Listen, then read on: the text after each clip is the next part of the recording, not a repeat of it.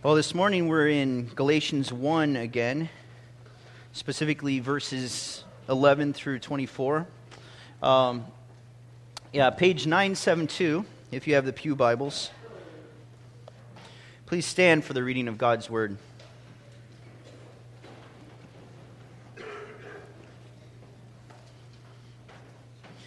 Galatians chapter 1, verses 11 through 24.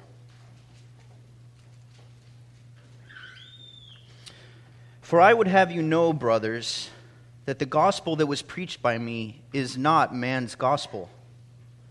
For I did not receive it from any man, nor was I taught it, but I received it through a revelation of Jesus Christ. For you have heard of my former life in Judaism, how I persecuted the church of God violently and tried to destroy it. And I was advancing in Judaism beyond many of my own age among my people. So extremely zealous was I for the traditions of my fathers.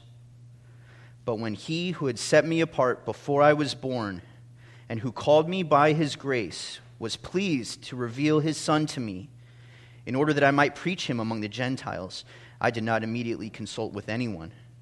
Nor did I go up to Jerusalem to those who were apostles before me. But I went away into Arabia and returned again to Damascus. Then, after 3 years, I went up to Jerusalem to visit Cephas and remained with him 15 days. But I saw none of the other apostles, except James, the Lord's brother. In what I am writing to you, before God, I do not lie. Then I went into the regions of Syria and Cilicia. And I was still unknown in person to the churches of Judea that are in Christ. They only were hearing it said, "He who used to persecute us is now preaching the faith he once tried to destroy." And they glorified God because of me. You can be seated as I pray.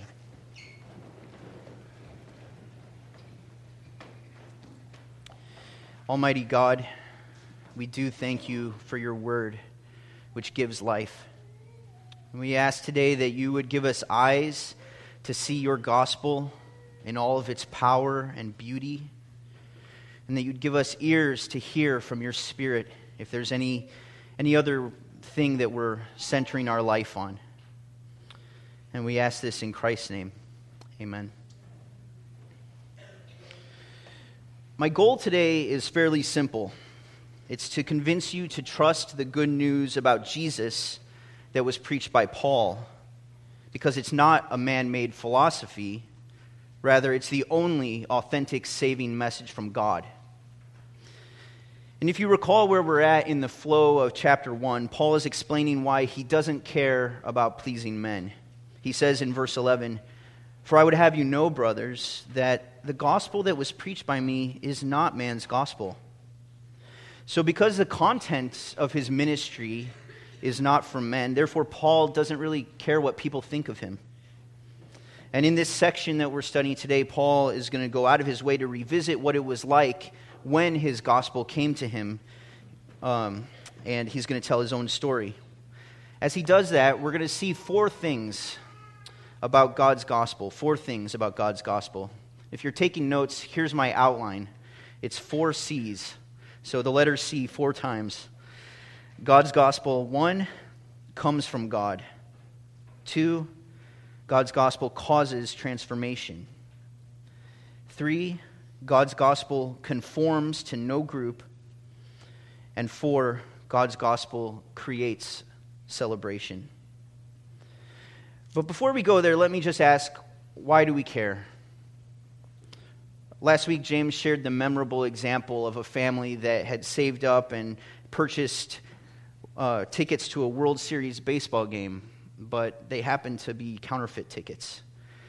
And when you've spent the thousands of dollars and you've shown up at the gate to the stadium, it's too late to discover the truth. How much more so when it's not a game, but it's acceptance before God that we're talking about. I want to give you another picture like that that I heard from a British preacher, because I think it's really important for us to understand why Paul is so worked up in this section. If you remember, he's really worked up in chapter 1. He even tells them, look, if anyone's telling you a different message, let that person be cursed. So why is Paul so worked up? Well, imagine that a young boy is visiting his grandmother's house, and he comes across an interesting box on the kitchen counter that has funny little compartments. Now, the last time he visited his grandma, she gave him some delicious chocolate candy, so he assumes that this box full of little colorful items must be more of them. Actually, he's opened one of those 7-day pill boxes containing doses of the grandmother's heart medicine. And the doctor warned her to be careful never to take more than one per day, or it could kill her. Now, if the grandmother comes across the grandson about to pop a handful of these pills into his mouth, how do you think she should respond? What should she say? Should she say, well, that's okay, you know, he really does believe that it's candy, and I don't want to be judgmental and dogmatic. Really, I should be tolerant toward my grandson because, well, he's simply chosen to build his life around a different perceived reality than I have. No, of course not. She screams, she runs, she slaps those pills out of his hand because his belief that this is candy is not the truth. It's just man-made wishful thinking that leads to death in the end. And as James has said, we all have a gospel of one sort or another. I found it interesting that an ad on my favorite radio station this week, they said that they exist to faithfully spread the gospel of jazz in Toronto and beyond. Sure, they were just hijacking Christian jargon and trying to be clever. I get it. But it does show that we all do have a gospel. And the good news or the gospel that we choose to build our lives around is a matter of life and death. And that's why we're being so persistent that there's only one accurate way to order our lives, and that's to grab hold of the mercy that God grants through the finished work of Jesus on the cross. He took our sin upon himself, and he suffered the penalty we earned. He gives us his blameless life as a gift to all who turn to him and believe. But if you change this good news message even just a little bit, if you just shift it and it becomes syncretistic with other messages, it not only has no power to save, it actually can deceive and damn. And that's why Paul is going to tell us his story, to be crystal clear that his gospel is not from man, but is the very truth of God. Now, the first way that Paul shows us he has God's true gospel is by telling us that its source was God himself. It came from God. There's your first C. It came from God. And we see this in verse 12. For I did not receive it from any man, nor was I taught it, but I received it through a revelation of Jesus Christ. What's he talking about? A revelation of Jesus Christ. Well, if you're not familiar with the story of the Apostle Paul, this is probably a good time to revisit it, because he's the only one of the apostles who didn't follow Jesus during the 3 years of Jesus' earthly ministry. Instead, Paul was actually an early and violent opponent of Christianity. I'll read his account of what happened from Acts 26. He says, I myself was convinced that I ought to do many things in opposing the name of Jesus of Nazareth. And I did so in Jerusalem. I not only locked up many of the saints in prison after receiving authority from the chief priests, but when they were put to death, I cast my vote against them. And I punished them often in all the synagogues and tried to make them blaspheme. And in raging fury against them, I persecuted them even to foreign cities. In this connection, I journeyed to Damascus with the authority and commission of the chief priests. And at midday, I saw on the way a light from heaven, brighter than the sun, that shone around me and those who journeyed with me. And when we had all fallen to the ground, I heard a voice saying in the Hebrew language, Saul, Saul, why are you persecuting me? It is hard for you to kick against the goads. And I said, Who are you, Lord? And the Lord said, I am Jesus, whom you are persecuting. But rise and stand upon your feet, for I have appeared to you for this purpose, to appoint you as a servant and witness to the things in which you have seen me, and to those in which I will appear to you, delivering you from your people and from the Gentiles to whom I am sending you to open their eyes, so that they may turn from darkness to light and from the power of Satan to God, that they may receive forgiveness of sins and a place among those who are sanctified by faith in me."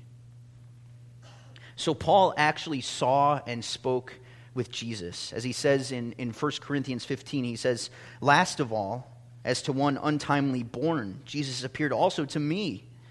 For I am the least of the apostles, unworthy to be called an apostle, because I persecuted the church of God.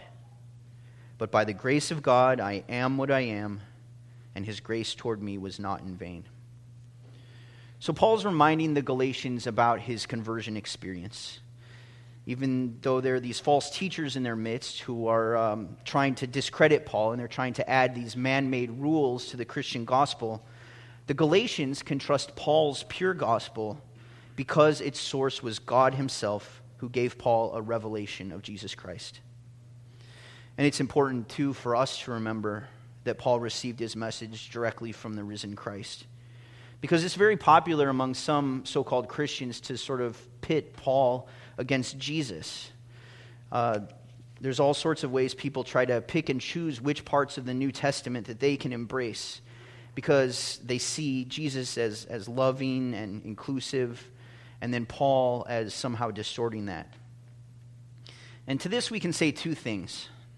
First, that these people need to read all of the words of Jesus, and then they would discover that Jesus too hates sin, and Jesus too calls people to whole life change through the power of his gospel.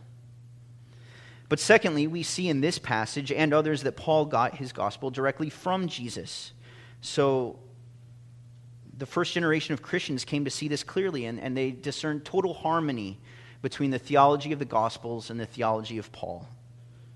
And we'll see that there's that unity also if we'll actually take the time to listen to what they're saying. So is that it then? Because this gospel came from God, am I just saying trust the gospel that was revealed by God to a guy 2,000 years ago? Well, I'm certainly not saying anything less than that. But also, we should realize from verse 12 that in some way, the gospel comes to us in a similar manner.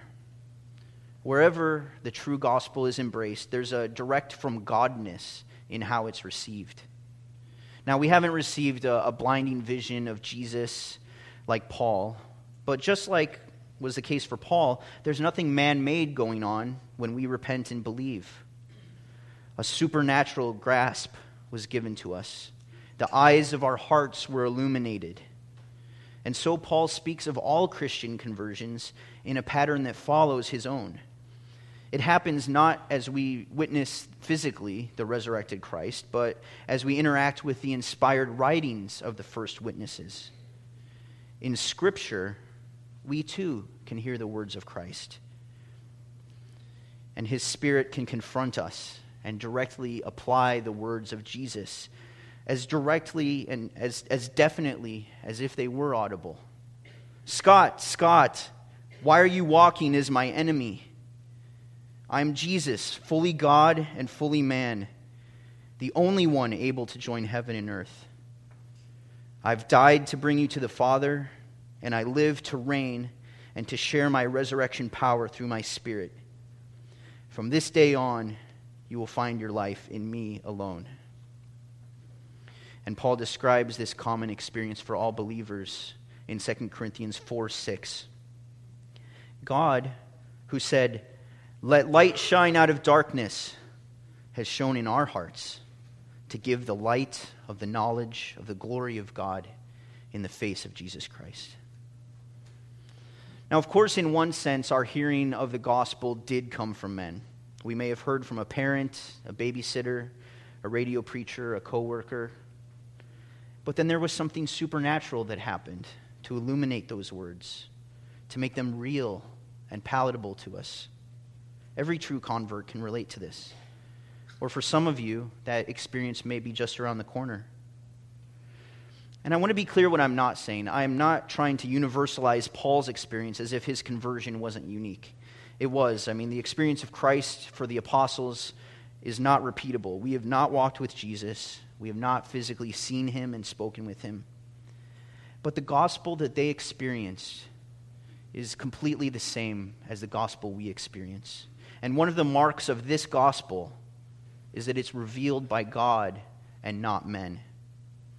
Just as God turned the lights on for the Apostle Paul, so also he does for us as well. Charles Wesley wrote these lyrics to describe the experience. Long my imprisoned spirit lay, fast bound in sin and nature's night. Thine eye diffused a quickening ray. I woke, the dungeon flamed with light. My chains fell off, my heart was free. I rose, went forth, and followed thee. You see, God's gospel is always received through a supernatural revelation of Jesus Christ. You can trust this message because that's how Paul received it. And if you do come to trust it yourself in a saving way, it will not be because man convinced you of it, but because you will have had a supernatural experience where Jesus made himself known to you as well. As one theologian put it, all Christians are victims of a successful surprise attack by God. And it may not be dramatic.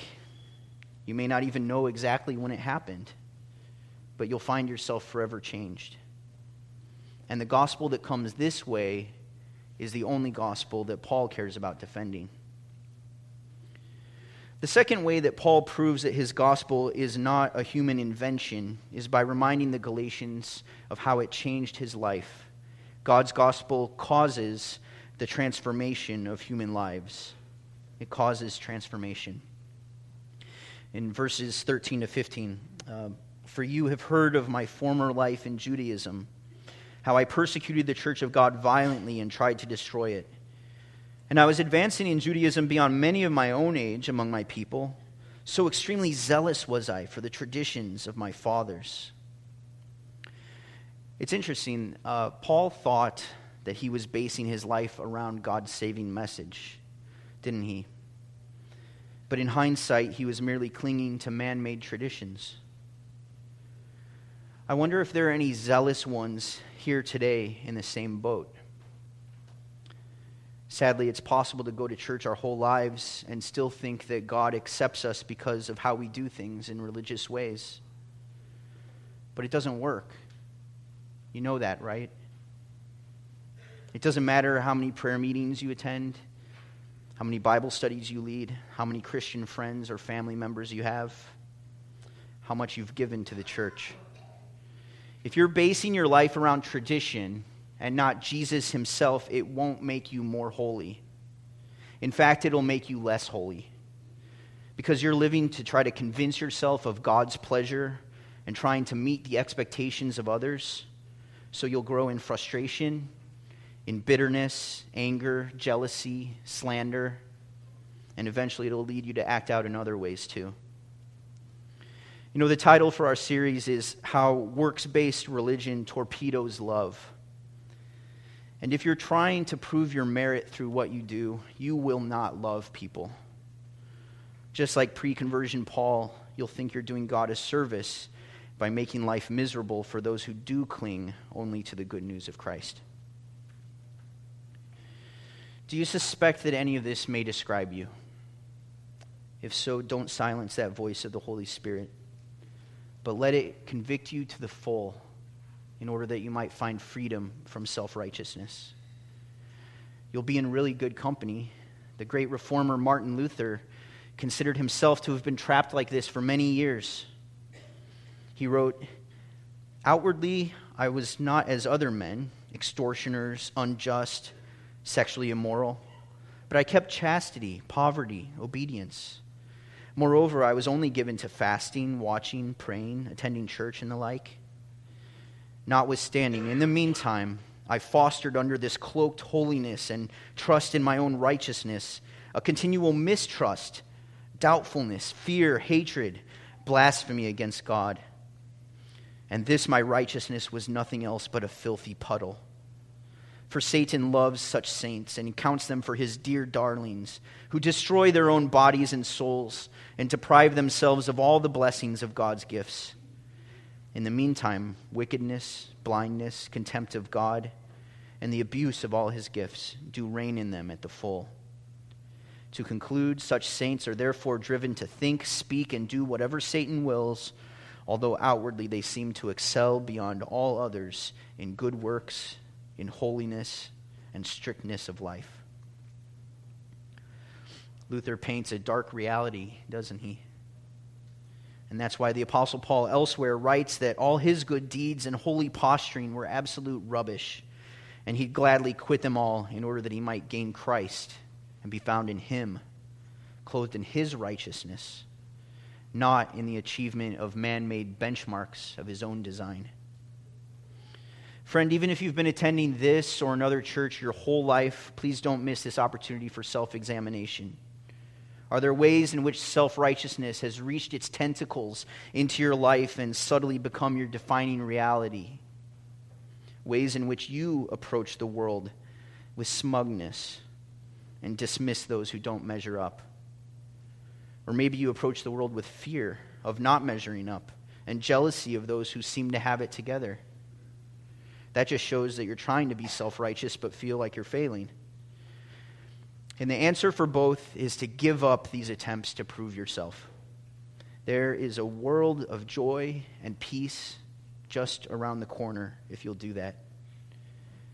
I'd encourage you to confess this struggle to another brother or sister and ask them to pray with you, that you'd be able to live by God's gospel alone. Paul goes on in the next verse to describe how he changed from living as a man-pleaser, striving to fulfill human traditions, and he became a God-pleaser, finding his acceptance, his meaning, his worth, his righteousness only in the favor that God gave him through Jesus. But when he who had set me apart before I was born, and who called me by his grace, was pleased to reveal his Son to me, in order that I might preach him among the Gentiles. And he says, I went away into Arabia and returned again to Damascus.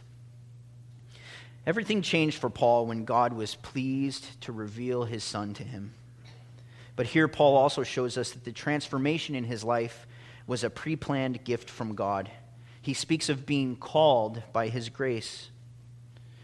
This was something that the sovereign God had planned before Paul was born, setting him apart in a unique way that makes us think of Jeremiah the prophet or John the Baptist. Now, you and I, of course, were not set apart in quite that same way. But we are in a broader sense, because Scripture speaks of all believers as predestined and called, that we might be justified and in the end glorified together with Christ. And this shift in our identity, it doesn't make us apostles, but it does make us part of a kingdom of priests, now set apart to represent God in this world. Wow, that's quite a transformation. And when we see lives that are changed in that way, it certainly confirms that this can only be God's gospel, doesn't it? I mean, do you realize that only God's gospel has consistently changed lives in this way down through the centuries, transforming violent power mongers into gentle servants of the poor, turning self-reliant business tycoons into suffering missionaries, changing Buddhist monks and Islamic jihadists into Christian teachers and apologists. It grabs a hold of those who are living for sex and drugs and pleasure at all costs, and it forms them into pure and wise mothers, fathers, sisters, and brothers. He takes the dishonest, the arrogant, the greedy, the perpetually angry, and makes him or her a loving neighbor, a faithful employee, a source of true joy to friends and strangers alike. This is the power of God through his gospel. And it's all his supernatural gift. We can't contribute to it 1 ounce. People can't be preconditioned to be Christians. Christian faith is not the natural outcome of Christian parenting. It's the supernatural outcome of God's illumination.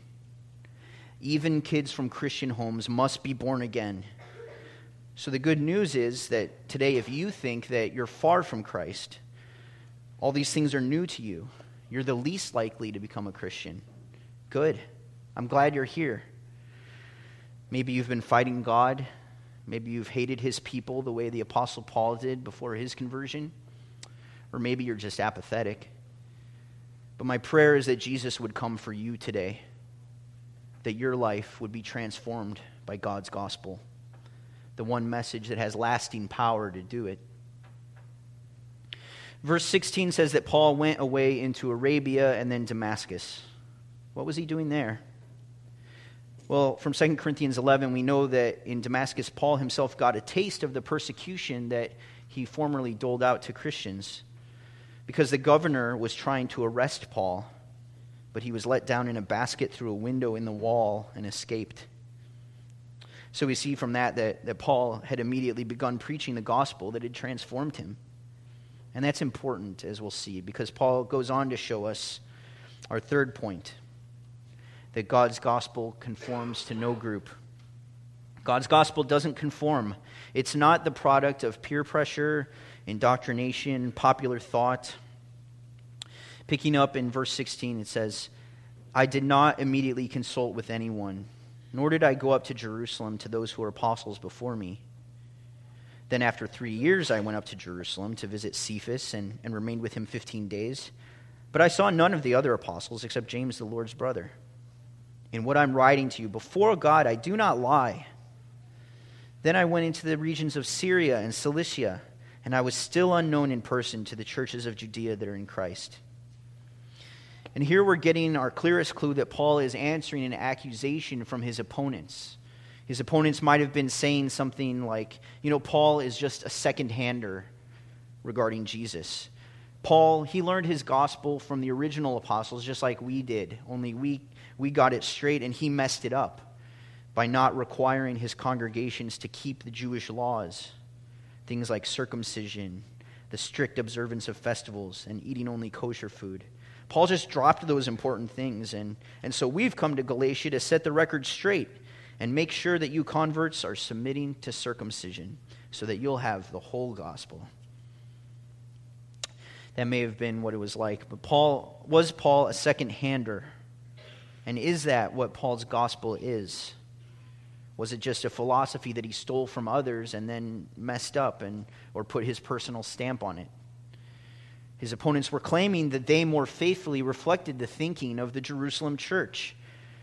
And Paul, his response is, well, even if that were true, I wouldn't care, because I didn't go to them to get my gospel. As we already saw, he went off by himself, and he started preaching Christ without any input from the original 12 apostles. When he finally did go to Jerusalem, he was just there for 15 days, not enough time to learn at the apostles' feet or be instructed through some sort of training program. He only saw Cephas. That's the Aramaic version of the Greek name Peter. And he saw James, the half-brother of Jesus. Likely it was a rich time of mutually sharing experiences of Jesus. Paul telling them about his dramatic conversion, how he saw Jesus on the road and spoke with him and received this unprecedented call to ministry. And then Peter and James probably shared with Paul memories of theirs, of words Jesus had spoken, things Jesus had done during his earthly ministry. They could share from their firsthand memories. Probably all three left mutually encouraged for the hard work ahead. But Paul only saw these two men. And it's so important to his argument that Paul even inserts a legal oath here, insisting that he is not lying. So first of all, we should note that this whole assumption of Paul's opponents was wrong. They didn't understand that the original apostles and Paul were teaching the same thing, even though the original 12 were still working for the most part within a Jewish context.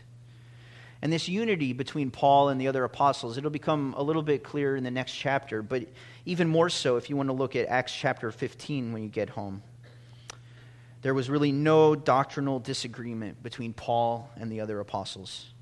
So by saying that they themselves represent the views of the original apostles better than Paul, these guys are really just exposing themselves as frauds.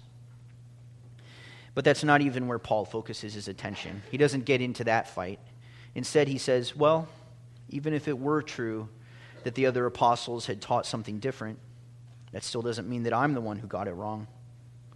Because, see, I didn't get my gospel from them in the first place. I did not immediately consult with anyone. What he's getting at is that his lack of early contact with the first church leaders, it shows something about the gospel, which they did all agree on. It shows that it's not a gospel to be taught by peer pressure or embraced through groupthink. And you can trust Paul's gospel precisely because it's not the result of a religious think tank or passed down to him from the imagination of some charismatic leaders. It's the very message of God. But if it was the true message of God, why then did Paul seem to be outnumbered by these pro-Jewish law teachers? And why today is our church outnumbered by so many more churches and older churches in this area that find our gospel message out of touch and reprehensible? Well, the Danish philosopher Søren Kierkegaard put it this way: the present age thinks that the more people who rally about something, the truer it becomes, forgetting that divine revelation, if it exists, remains true whether it attracts the agreement of 1,000,000, 100, 1, or none of the human race. Did you catch that? The age in which we live, people think that the more popular an idea is, the more true it must be. But that's simply not the case. That's not how God's revelation works. It remains true if 1,000,000 people believe it, 100 people, just one person, or even if all of us got it wrong. God's revelation is still true. Because Christianity is not the product of clever thinking. It didn't come about from testing what message gains momentum and is popular to explain the human experience. And a day may come when every major denomination or fellowship in Canada has strayed and compromised the gospel. So we always need to remember that we don't get our doctrine from popular lectures or from hip pastors whose first goal is to appeal to culture, or from the consensus of notable voices, because God's truth is rarely popular. So Paul bypasses their claim to have a closer connection to the apostles in Jerusalem by stressing that if his gospel is true, he didn't need to have it result from a connection to a certain group of people. And tied together with that, he also didn't need to travel to a certain place for learning. He went into Syria and Cilicia, areas where the gospel wasn't already established. He didn't have to stay in Jerusalem for an internship. He didn't have to go to Rome or Mecca or a temple in Salt Lake City or a compound on the north side of Georgetown. You see, false gospels frequently have a hot spot that they simply demand that people pilgrimage to. And I even met some dangerously misguided missionaries who were making a trek from Asia back to Redding, California, to partake in the special anointing that was supposedly descending in a glory cloud within the sanctuary of a megachurch there. No, friends. God's message doesn't need to be handed down to us from the leaders of an inner circle or infused by initiation at some sacred hotspot. Rather, Paul's story, and perhaps yours as well, shows that God's gospel can find us anywhere. And all we need to understand it accurately is God's Spirit and God's Word, the Bible at work among God's people. God's gospel is not the result of groupthink, creative brainstorming, or forced indoctrination. That being said, God's gospel, precisely because it is true, does link us to a worldwide fellowship of true believers that by God's grace has persisted down through every generation. And we see how that was true for Paul in verses 22 to 24. Here's our fourth point, that God's gospel creates Godward celebration. It creates celebration. He writes, I was still unknown in person to the churches of Judea that are in Christ. They only were hearing it said, he who used to persecute us is now preaching the faith he once tried to destroy. And they glorified God because of me. So the churches around Jerusalem didn't know Paul personally because his gospel didn't originate from an association with the leaders there. But even not having met Paul, they still celebrated him. And certainly, it was in part because he had been such a notable enemy of theirs previously. But it's also true that wherever the gospel is embraced, a celebration occurs among God's people. Note that they're not celebrating Paul per se. They're glorifying God because of Paul. Thank you, God, that you even have power over our enemies. Thank you, God, that your mercy knows no bounds. But even the foremost of evildoers can be rescued by your gospel.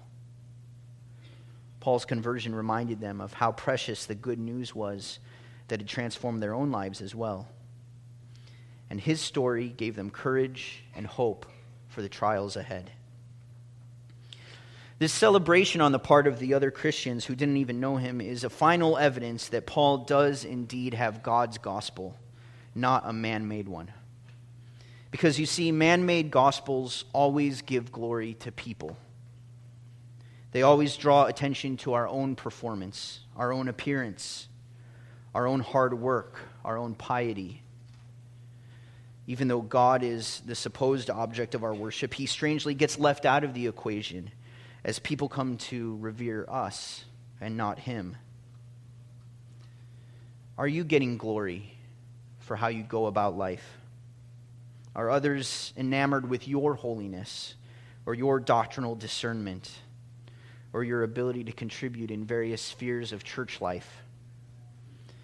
If so, it's possible that you're adding to the gospel, just like these Judaizers were. You're drawing glory to yourself instead of being open about your failures and ongoing weaknesses, as Paul was. You're letting your life tell only half of the story, which is your put-togetherness, without a window into your natural brokenness and ongoing need for grace. You're placing confidence in the flesh, which then leads others to do the same.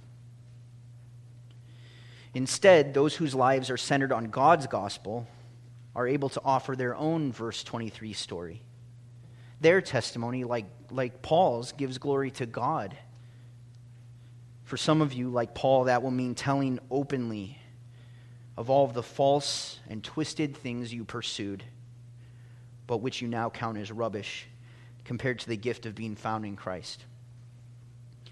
For others, it might be something like, I grew up in the church and I was always a good kid, but reached a time when God's word showed me how evil and self-righteous my natural inclinations really were. From that time on, I rely on Jesus every day, and he keeps me in peace and joy as I remember that it's his goodness, not my own, that gives my life eternal security, purpose, and meaning. So what about you? Can you say today that you don't care about pleasing men because your life is built solely around God's good news? Is your gospel like Paul's, coming from God, causing transformation, conforming to no groupthink, and creating Godward celebration? Or is there some other message that you're building your life around? Is that message the product of your own making? Does it have you stuck in a hard place? Does it require that you pander to the expectations of others? Does it glorify yourself when you succeed? Does it devastate you when you don't? Pastor Mark Dever asks this helpful question: what makes you feel good about yourself? Think about that for a second. What genuinely makes you feel good about yourself? A productive day at work? Your children's growth and success? Your significant other's care and affection? The admiration of colleagues? Your parents' approval? Consistent quiet times? The ability to articulate your theology well? If you find the answer to what makes you feel good about yourself, you'll be close to finding what causes you to confuse the gospel. And, Dever says, there will be something here for every one of us. Because we constantly tell ourselves subconsciously that, if I can just control and improve something, maybe my diet or my finances or my involvement at church or the cleanliness of my house or my career path or my children or my relationships or my Bible knowledge, then I'll be acceptable. Then I'll be a good person. if I can win this person's love or reach a certain level of affluence or recognition in my art, then my identity will be secure. But these are all man-made gospels. They're all the result of human invention. They were not revealed by God because they indulge instead of crucify the flesh. It feels good to earn status. It feels good to prove your intellect or your morality or your wisdom or skill. It feels good to starve yourself to look thinner or to abuse your body to achieve unnatural athletic prowess. It feels good to win the acceptance of various types of people. But those are not paths to life or joy or peace. God's gospel is utterly unique. It doesn't come by natural means, appealing to what feels manageable by us, or indulging our own sense of achievement. Rather, it comes by supernatural revelation, and it humbles us by giving us what we could never manufacture on our own: true personhood, true identity, true life to the fullest, as we lose our lives as we knew them, in order to find our lives in Him. So trust in this gospel and don't add to it. It doesn't rely on knowing the right people or finding the sacred place to learn. This message of Christ taking our sin and giving us His righteousness, it transforms lives and it leaves God's footprint in a society that doubts His power.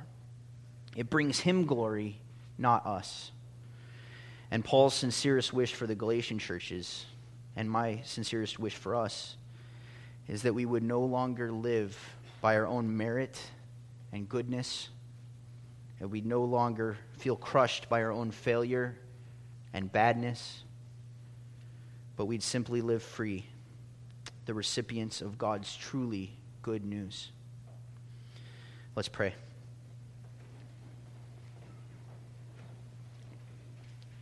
Holy God, we thank you again for Jesus' sacrificial death on the cross and His victorious resurrection from the dead. In that event, we find our only hope, not in anything else that we could build our lives around. So clarify that gospel in each of our lives. Cause us to share in your joy. In Christ's name, amen.